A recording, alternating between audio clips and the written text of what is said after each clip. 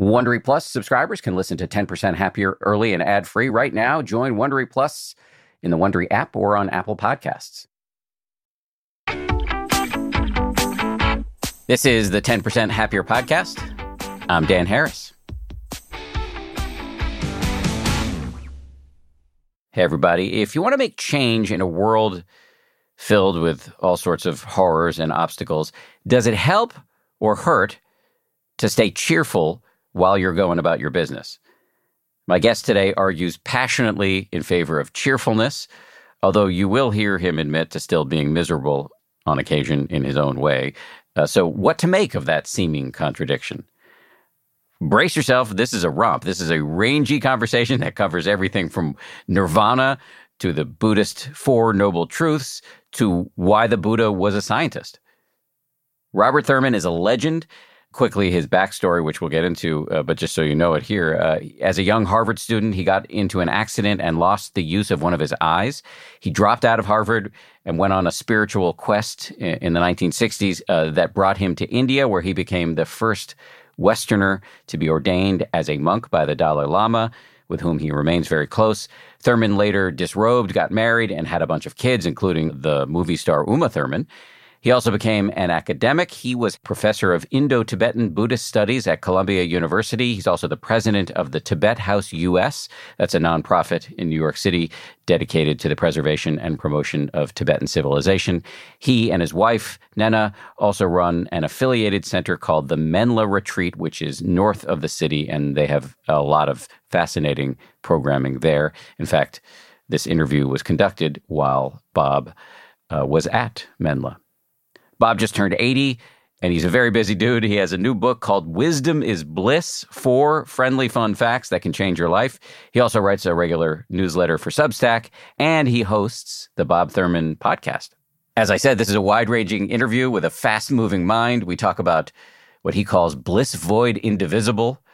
We also talk about why some of us feel unsafe when we're happy, why he was happy to lose his eye, and we hear his rather frank reflections on the promise and limits of the Dharma from somebody who's been practicing and studying for 60 years. I do want to warn you that you may not understand every reference he makes, but try to let it all wash over you, because the net effect is, in my opinion and my experience, very pleasantly head-spinning. One item of business here. As I mentioned, Bob Thurman has for decades been one of the close confidants and friends of the Dalai Lama, who, as you all know, is a Nobel Peace Prize winner, best-selling author, and spiritual leader to millions of people. I was fortunate enough to interview the Dalai Lama last year at the height of the pandemic, and now the team over on the 10% Happier app has put together excerpts of that interview for our Teacher Talks podcast in an episode which bears the very modest title, The Ultimate Source of Happiness. In that talk, the Dalai Lama does, in fact, reveal what he believes to be the ultimate source of happiness.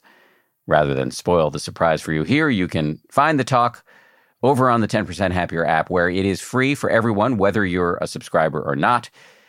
If you're listening to the show on the app, just scroll down on your screen past the show notes to the related section, and you can find the episode there. If you're not a subscriber, just open up the app and click podcasts, and you'll see it right there.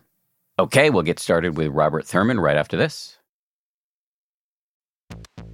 This show is brought to you by BetterHelp. I got to tell you, I feel so much better when I talk about my anxiety instead of keeping it bottled up. There's an expression that I first heard from the great researcher and also Zen practitioner Robert Waldinger: never worry alone. Our temptation many times is to keep it bottled up, but the data really show that the people who do the best in life, who live the longest and are the happiest, have strong relationships with people with whom they can talk about whatever's going on in their lives. And for me, therapy is part of that. If you're thinking of starting therapy, you might give BetterHelp a try. It's entirely online, designed to be convenient, flexible, and suited to your schedule.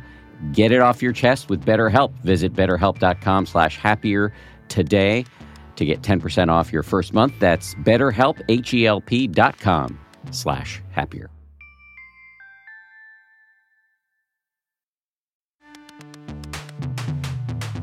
As they say at Amica, empathy is our best policy. Whether you need auto, home, or life insurance, they're ready to help you protect the things that matter most to you. They're a mutual company, customer-owned, in service to you. Amica representatives are here when you need them, and you can take comfort knowing a real person will be there on the phone to take care of you, because the greatest measure of their success is your satisfaction.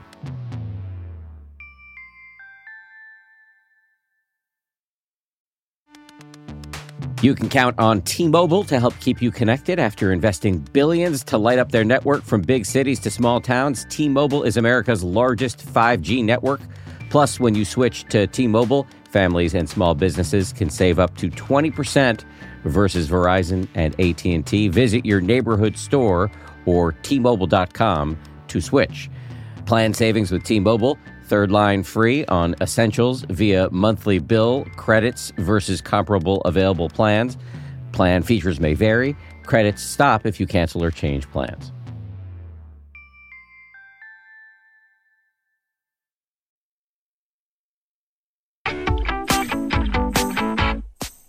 Bob Thurman, welcome back to the show. Thank you, Dan. It's a real pleasure to be with you. Congratulations on your new book. Well, actually, before I congratulate you on the new book, happy belated birthday. You recently turned 80 years old. Happy birthday. Thank you. I'm really pleased. My wife, subsequent to that, she also just turned 80. And subsequent to that, we had some dinners with people who were 82, 83.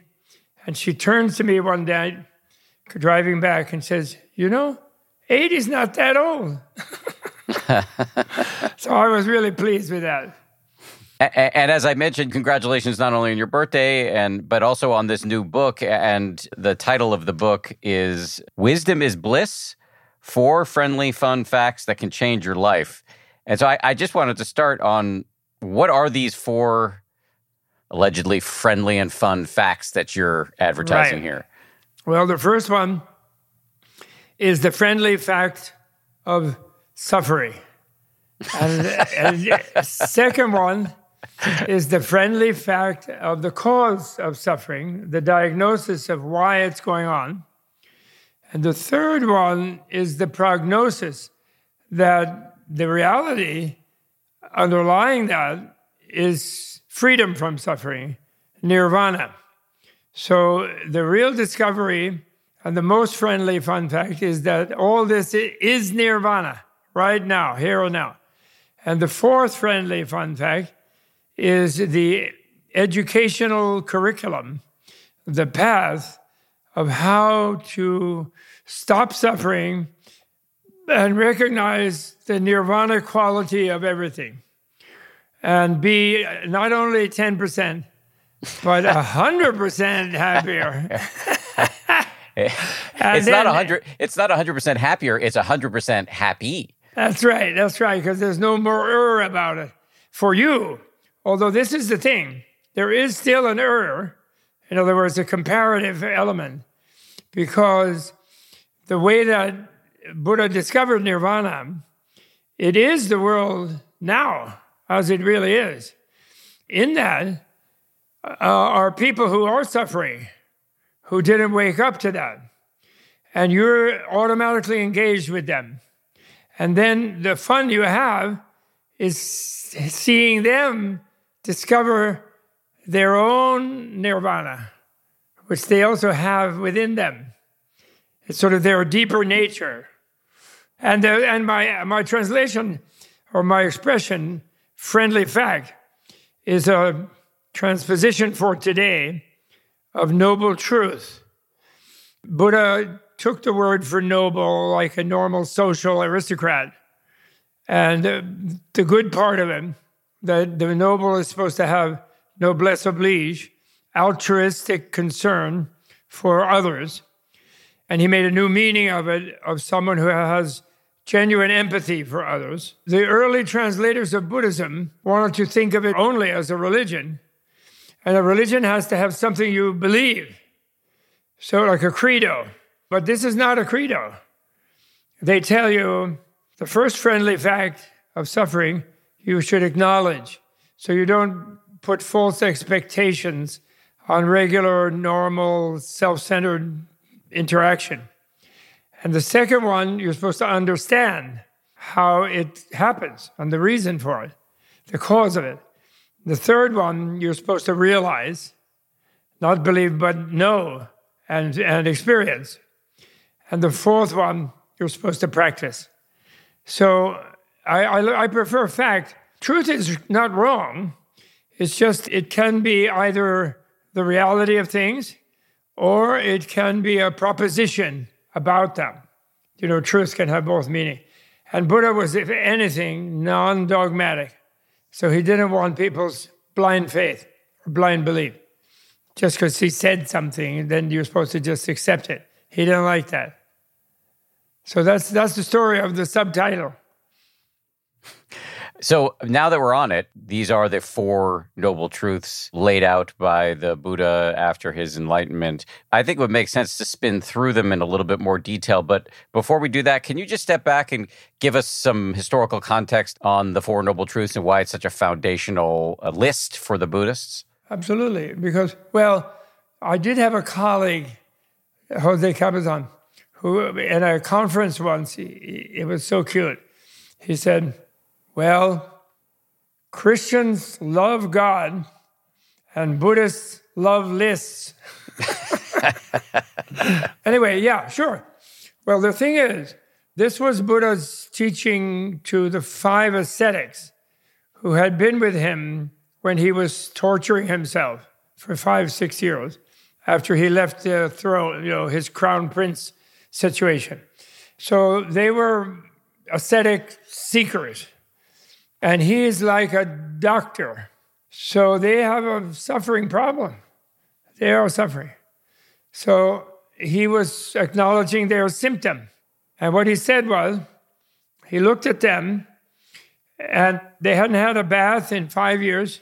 They hadn't cut their fingernails or toenails, their hair, and they were all shriveled up from fasting. And he looked at them and he said, this is suffering. Didn't really take a genius, to notice. And then he extended it, meaning that as long as you think you're a soul separate being and the universe is not you, and in a way it is confronting you and you're up against it, then you're going to lose the struggle.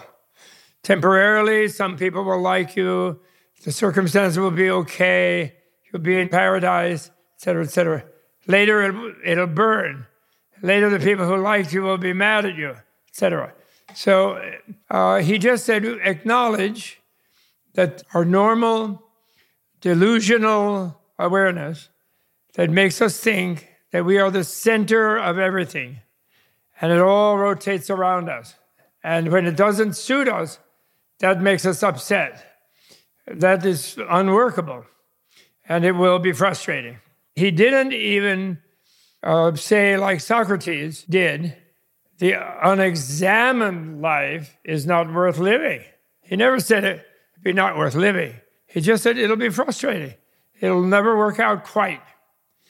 And then the cause is the wrong idea that we have, and that is that we're the center.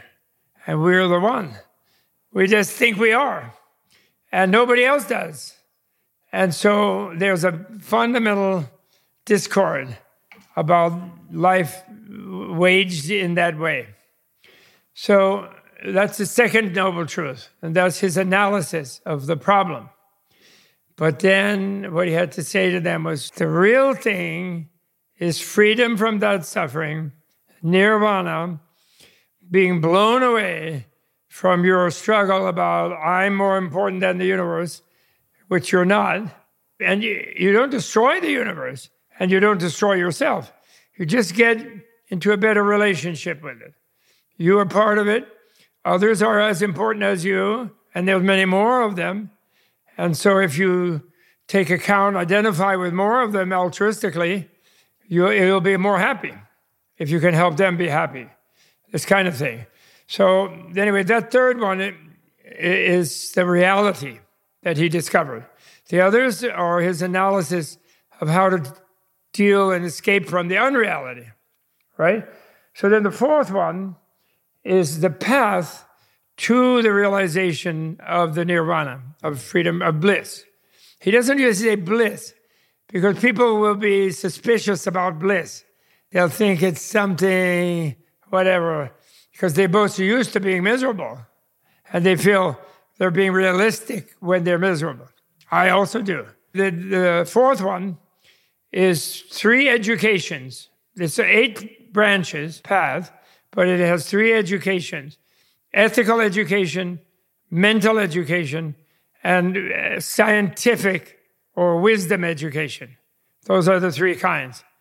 Before you have had a big realization, you get into a more harmonious way of relating to others, because the ethical is what's kind and loving and altruistic.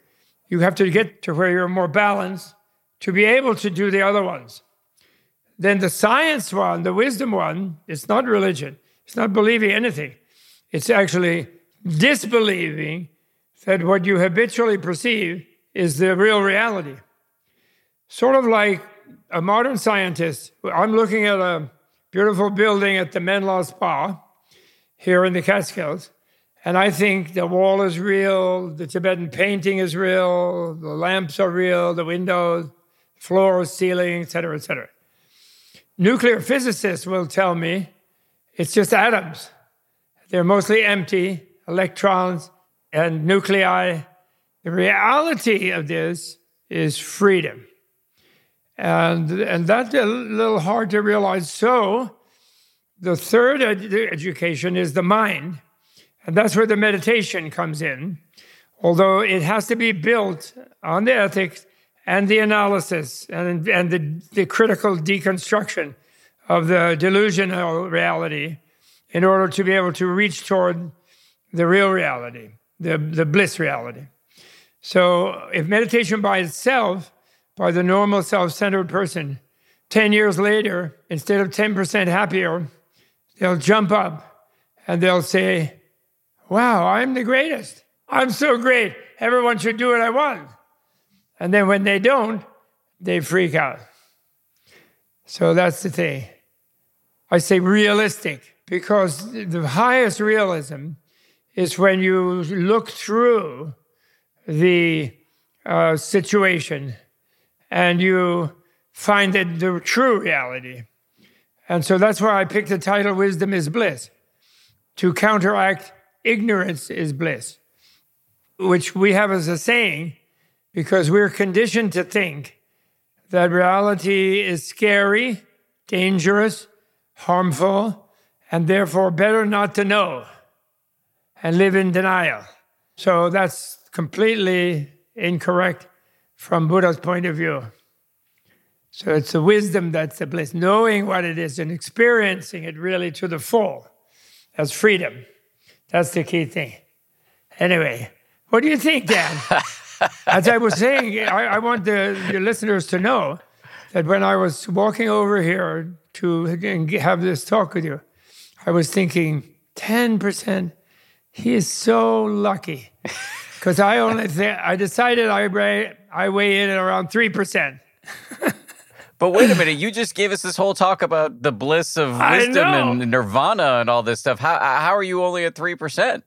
Because I'm still too stuck in my conditioning. So in other words, I want the world to be the way it should be. And we have crazy people in the government, and we have crazy people all over the place, and we have nearly wrecking the entire planet. California is burning, and women are not really recognized as the jewels that they are. So that all gets me upset, and I'm determined to fix it. And I can't. On the other hand, I have no power. So that makes me unhappy. Now, if I knew it was nirvana anyway, then I would actually be better able to try to do something to fix it. And that's what I'm working on, A.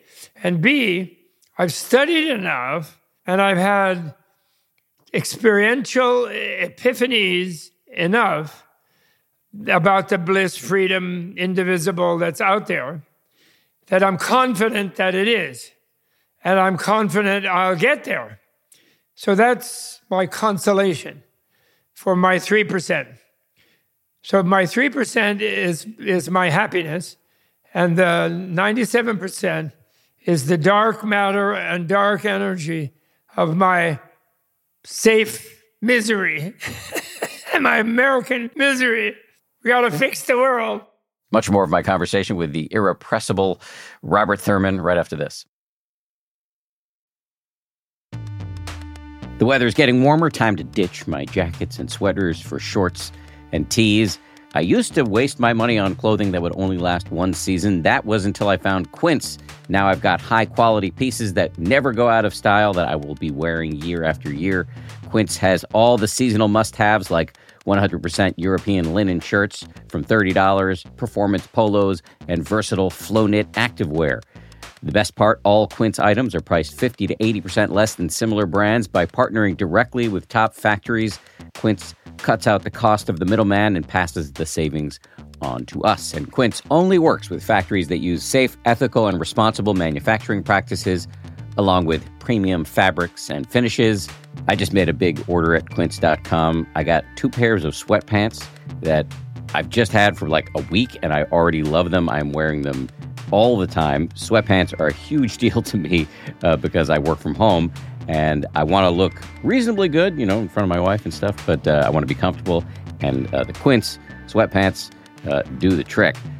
For me, the bottom line is they've got good looking stuff at low prices. Not a bad recipe. You should go ahead and upgrade your wardrobe. Go to quince.com/happier for free shipping on your order and 365-day returns. That's QUINCE.com/happier to get free shipping and 365-day returns. Quince.com/happier.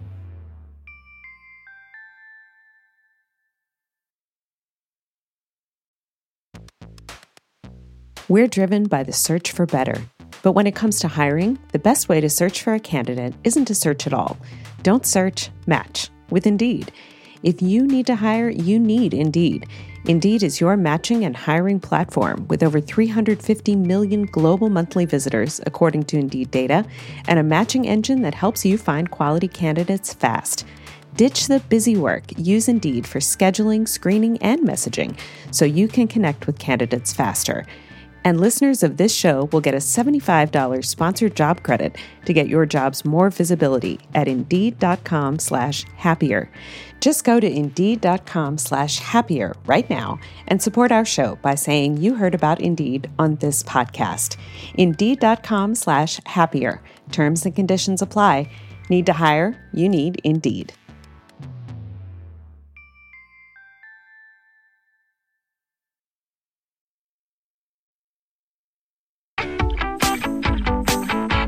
When you say it's all nirvana anyway, what does that mean? Well, it's a way of referring to something that's inexpressible, actually.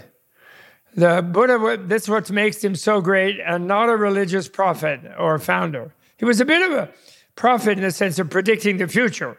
He could do that. Supposedly, when you can become fully enlightened, you are fully present in the future and the past. And you remember all your previous lives, which are infinite, and you see the infinite future very immediately. So you can kind of move around in time like we move around in space, apparently. Well, the nirvana is what's called the uncreated. The Eightfold Path is not the cause of nirvana. It doesn't need a cause. It's just reality. And it's like dark matter and dark energy, actually. There's 2 things that are invisible, 2 kinds of things. Things that are dark, like dark matter and dark energy, which our modern scientists, physicists, need to hold together their theories about the 3% that they can see. But they don't know what it is. But there's another thing they don't see, something that's transparent. When you look out the window, you don't see the glass unless it's dirty. You just look out, but the glass is there. So what I mean by nirvana anyway is nirvana refers to the absolute nature of everything, but absolute, in a sense, cannot relate to the relative. So therefore, no one could achieve it. So it criticizes any theory or ideology that absolutizes anything, makes anything into an absolute, be it God or nothingness or energy or power or whatever it is. So what that means is that the relative is the absolute. So the nirvana is like the world of suffering, like a projection on a white screen that has no problems. It's just pure white. But the movie projected on it, it's just light play on the surface of this thing, which is only an analogy for an inexpressible thing.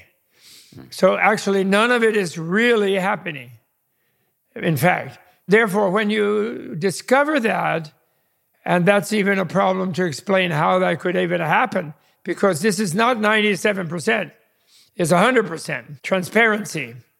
It's called the clear light of emptiness or the clear light of freedom. And so instead of nothingness being the base of all the phenomena, darkness, in other words, this transparency is the substance of all the interconnected things, which are all empty of any non-relational element. But they are happening because they can relate. And they are able to relate because they're empty of the non-relative. Therefore, their relation is the opposite. It's totally absolute. And what that means then, when you know that, and again, I said, how you know it is complicated, but when you know that, you realize that love is all you can do about your relations with things. In other words, there's no reason not to be 100% positive about everything. And you effortlessly do that because you feel that it's all nirvana. So you're holding in your mind two opposite things. You know F. Scott Fitzgerald? He said, the sign of a great mind is the ability to hold two opposite things in the mind at once without damaging either one and without exploding the mind. So it's sort of in a light way, and not necessarily fusing them in some way, in some simplistic way, but really keep them alive there. And that's the sign, and that's so marvelous, because I always say enlightenment is the supreme tolerance of cognitive dissonance. What do you think? That everything is perfect and there's an enormous amount of suffering, both are true at the same time. It makes it a little less enormous, and it gives us the ability to help either ourselves or others overcome it, which we will and definitely do. We'll do it. There's a happy ending to the universe, and the great part about it is it's not the end of the universe. I can imagine some people listening to you, semi-facetiously describing yourself as miserable and only 3% happier and saying, well, this guy's been at it for a long time, meditating. He was a monk. He's been studying Buddhism in such a deep way for so long. Why should I even try meditating a couple minutes a day? Exactly. This book is the first time I wrote it in a book. I would share it, giving lectures to people, even academic lectures. I'll never forget, I was giving a lecture, a distinguished lecture, and the person who introduced me mentioned, it was not long before my retirement, so I was in my mid-70s, and he mentioned that this lecture was so distinguished, it's at Dartmouth College actually, it was so distinguished that often in the history of the lecture, the giver of the lecture died afterwards. It was their last lecture.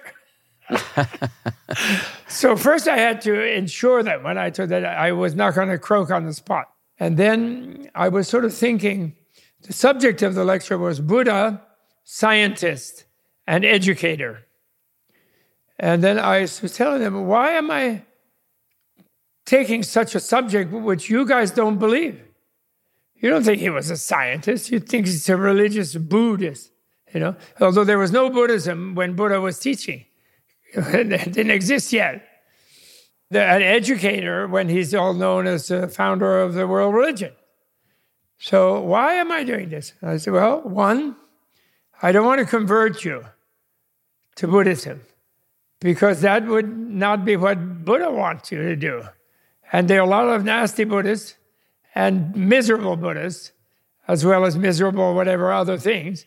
And also my teacher, the Dalai Lama, nowadays teacher, he's against converting anybody from anything to anything else, except converting them to their own better self from within themselves. That's it. And he says everyone should keep their grandmother's religion, he says, and I agree. So that I don't want to do that. Then second, I don't want to compete with Mary Baker Eddy to make a Buddhist Science Institute and Buddhist Science newsletter. Not because I would like to, but I don't think it's the time. So that's not the point. So why am I doing it? I said, now I know. And it sort of came to me. Then I looked at the audience for a minute with a pause and I said, I guess my mission in this country is to overthrow your idea that your science and your appreciation of reality is the superior one of all time, and that scientific materialism is the final answer to all philosophy, all striving, and it's like precursor to paradise, heaven on earth. I want to overthrow that because it's a very dangerous idea and it's wrong. It's scientifically incorrect. So I said, our way of knowing here, we Western people, cannot be the best way of knowing because we are destroying the entire planet, all the other animals, and ultimately ourselves very quickly if we keep it up. So we must be making a mistake. And that doesn't mean we should go back to some blind faith bunch of beliefs. That's good that we're free of that. But we're stuck in the blind faith belief that nothing is going to solve all the problems. That is to say, there will be no consequence to our destruction of all things sweet and beautiful and good on this planet out of our greed and our inability to control our addictive impulses. And that's not superior. So we have to learn something more, and that's my idea, that's my thought, really. And that's not a religious matter. That's a matter of having a good life and also being good to others and sharing a good life with them. The Enlightenment, the Western Enlightenment, which is very similar to the Buddhist one, but not complete, that's all. But anyway, they got rid of religious domination of thought, indoctrination. And your secular idea is good in that you don't proselytize and to demand that people adopt a certain ideology. You shouldn't in education, in liberal education. But the learning how to control your mind and learning the deeper nature of the alternate states of awareness that we can achieve, the human being can achieve, and deeper ways of understanding things. That's part of the skill of life, the art of life. And that should be educated. And maybe my next life, I can belong to a university like that. Like the ancient Nalanda University in India. They taught medicine, architecture, arts and sciences, engineering, agriculture, all sorts of things. But the core curriculum had to do with how kind are you going to be? How do you cultivate love, kindness, happiness? How do you find your bliss? How do you connect your profession to following your bliss so that you do it really well and to benefit yourself and others? And that's one thing that we miss. Much more of my conversation with the irrepressible Robert Thurman right after this. Audible lets you enjoy all your audio entertainment in one app. You will always find the best of what you love or something new to discover. They offer an incredible selection of audiobooks across every genre, from bestsellers and new releases to celebrity memoirs, mysteries and thrillers, motivation, wellness, business, and more. What I've been checking out recently is called Our Share of Night. It's technically, I guess, a horror, but it's definitely literature. I mean, it's incredibly well written, absolutely fascinating, and it really does rhyme with some of the themes that we explore on this show. I highly recommend it, although I'm only through the first 15-20% of it, but I highly recommend it. As an Audible member, you can choose one title a month to keep from the entire catalog, including the latest bestsellers and new releases. New members can try Audible free for 30 days. Visit audible.com/10% or text 10% to 500-500. That's audible.com/10% or text 10% to 500-500 to try Audible free for 30 days. Audible.com/10%. I love cats. I make no secret of that. We've got 4 cats. But here's the thing about felines. They poop a lot. You need kitty litter, and you need that kitty litter to do the job, which is why I'm proud to recommend Tidy Care Alert, which has long-lasting ammonia control, so your house or your apartment or your yurt or wherever you live does not smell like you have 4 cats or however many cats you happen to have. No judgment here.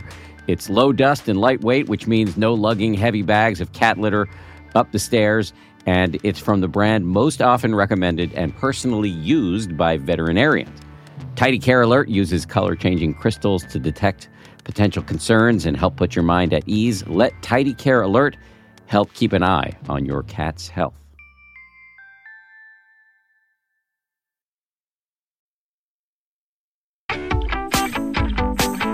I want to go back to this notion of you describing yourself as miserable, and I would imagine people hearing that and say, well, if this guy's miserable, why should I do any meditation? I imagine your answer would be something to the effect of, you may not achieve all nirvana everywhere. I, Robert Thurman, have not yet done that, but I'm still 3%, whatever percent happier than I would be if I had gone on and followed my, a career in, late stage capitalism. Yes, absolutely. Well, in my own story, I was so lucky to lose my left eye at 20. And that was really lucky. At the time, naturally, I didn't think so. I was upset about it. But it enabled me to have a midlife crisis at 20. And it's much better to have a midlife crisis at 20 than at 45. So because of that, the minute I woke up after the operation, cleaning up the mess of the accident, and the optic nerve gone, so no transplant, immediately I said, I'm going to India. I had already read and studied enough that I knew that India had the answers about how to understand how your mind works. They'd been doing it for thousands of years. They really have a mastery of that. And that's why yoga, even though it's often only thought of as a physical postures and things, is so popular in the West. It's because it's based on a science of how the mind interacts with the body and working from the body side. It helps people with their health. So that helped me. My previous book called Why the Dalai Lama Matters. Well, when I published it, I had a meeting with the head of Simon & Schuster, and she said to me, okay, you're talking about the Dalai Lama, you're talking about Tibet, you're talking about how we're going to fix the planet and we're going to stop the genocide, et cetera, et cetera. So I need you to make an epilogue called 10 Points of Happiness. So I wrote it. And then I came up with a great thing at the end, which I really like. And I said, therefore, in dealing not only with the Tibet Holocaust and all the other disasters on the planet, to do something, we should be very activist. But we should only be activists while we're really happy and in a very cheerful way. So we don't hate the evildoers and we're not just making another violent turnaround, revolution, and a new bunch of violent people take over. We can't do that in this time in history. We have to be happy. Happiness revolution, I said. And therefore, it is our duty, worldly duty as well as a spiritual duty, to develop such a strong degree of happiness, to be so happy that even if they kill us, we'll die happy. We know that human mind is so malleable and so flexible that by developing a certain passion or energy in it, it can override survival instinct and so on. And then we have histories of thousands of millions of saints and mystics and yogis and Taoists, I don't know how many, who have sacrificed themselves. And we have billions of women who have insisted on love and peace while being brutalized. And so it's possible to cultivate love to the degree where one would be willing to let go of one's life rather than harm someone else totally. It doesn't mean you would do it in a particular situation. And then there are complicated ones where you might take a life to protect other lives and other things like that. But the point is, it's possible to be that brave and that strong cheerfully rather than angrily. How would we develop the capacity to be cheerful even as parts of the world are literally on fire and there are so many big problems that we need to take care of? I know. Well, I think that, first of all, we can train ourselves to be cheerful. We have a cup of tea instead of a fist fight. We're able to do that in modest circumstances. And in the bigger circumstances, we have to use our intelligence. And what we realize is that all these terrible problems will never be solved unless we stay cheerful. Jesus said so, Buddha said so, Lao Tzu said so, Confucius said so, every great, Muhammad, people don't know that, but Muhammad basically said so also. He went into Mecca, who had been trying to kill him, sending armies against him in Medina. But he finally went in unarmed to go and pray at the Kaaba, which was a temple. But the point is, other methods don't solve the problems. We take a broader view of history, and anyone can do it. And we realize that we have to do something new, and we have to cheer people up. Because if you're happy, you'll be patient, and you'll think systematically. The one thing you don't need to do is to be angry, because when you're angry, you accomplish nothing. So therefore, don't expose yourself to people who are profiting on poking you that you should be angry. So make a plan and be happy. Don't be angry.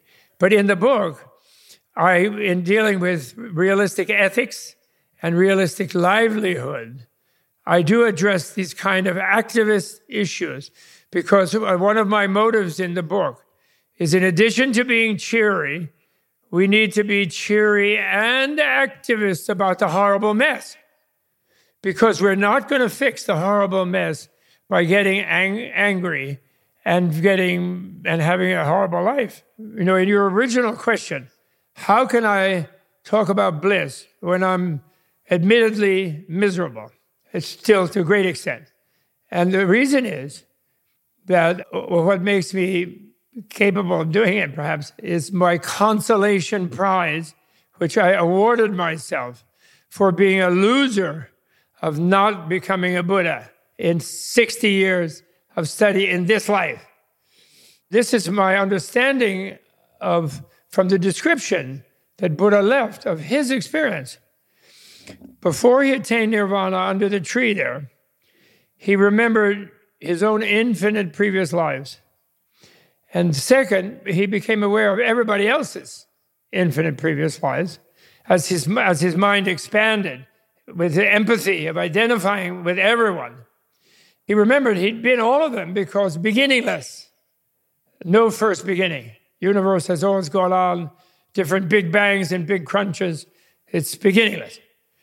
So then he became aware of it was all nirvana anyway.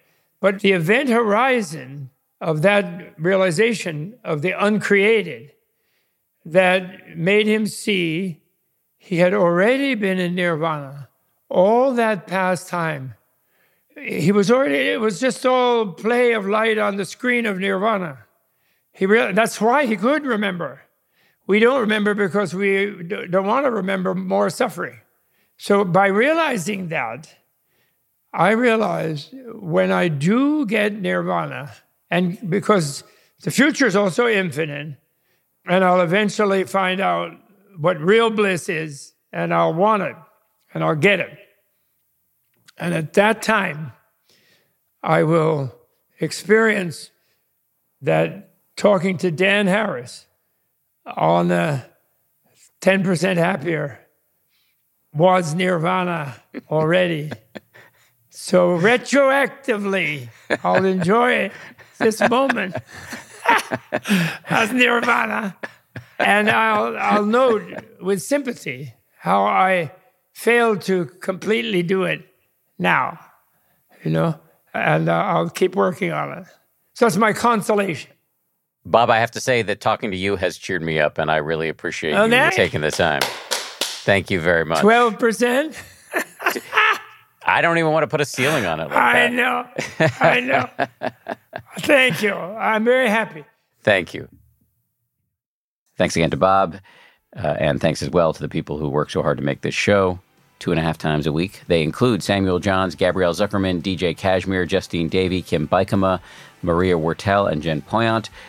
We get audio engineering from our friends over at Ultraviolet Audio. We'll see you on Wednesday for a brand new episode.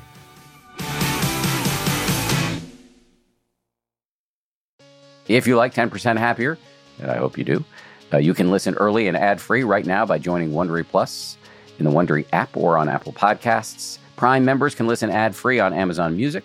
Before you go, tell us about yourself by filling out a short survey at Wondery.com/survey. Once upon a beat. Remember those stories and fables that would capture your imagination and you couldn't wait to see how they would unfold? And now, when you read them as an adult, you think, some of these old tales could use a fresh spin. We have a perfect podcast to bring you the stories you remember, remix, and reimagine for the kids in your life today. Join me, DJ Few, and my trusty turntable, Baby Scratch, as we spin up new tales in the New Kids and Family podcast, Once Upon a Beat. Wondery and Tinkercast are bringing you a jam-packed, music-filled weekly party where hip-hop and fables meet. It's Once Upon a Beat. Follow Once Upon a Beat on the Wondery app or wherever you get your podcasts. You can listen to Once Upon a Beat early and ad-free right now by joining Wondery Plus in the Wondery app or Wondery Kids Plus in Apple Podcasts. Once Upon a Beat. For more than 2 centuries, the White House has been the stage for some of the most dramatic scenes in American history. Inspired by the hit podcast American History Tellers, Wondery and William Morrow present the new book, The Hidden History of the White House. Each chapter will bring you inside the fierce power struggles, the world-altering decisions, and shocking scandals that have shaped our nation. You'll be there when the very foundations of the White House are laid in 1792, and you'll watch as the British burn it down in 1814. Then you'll hear the intimate conversations between FDR and Winston Churchill as they make plans to defeat Nazi forces in 1941.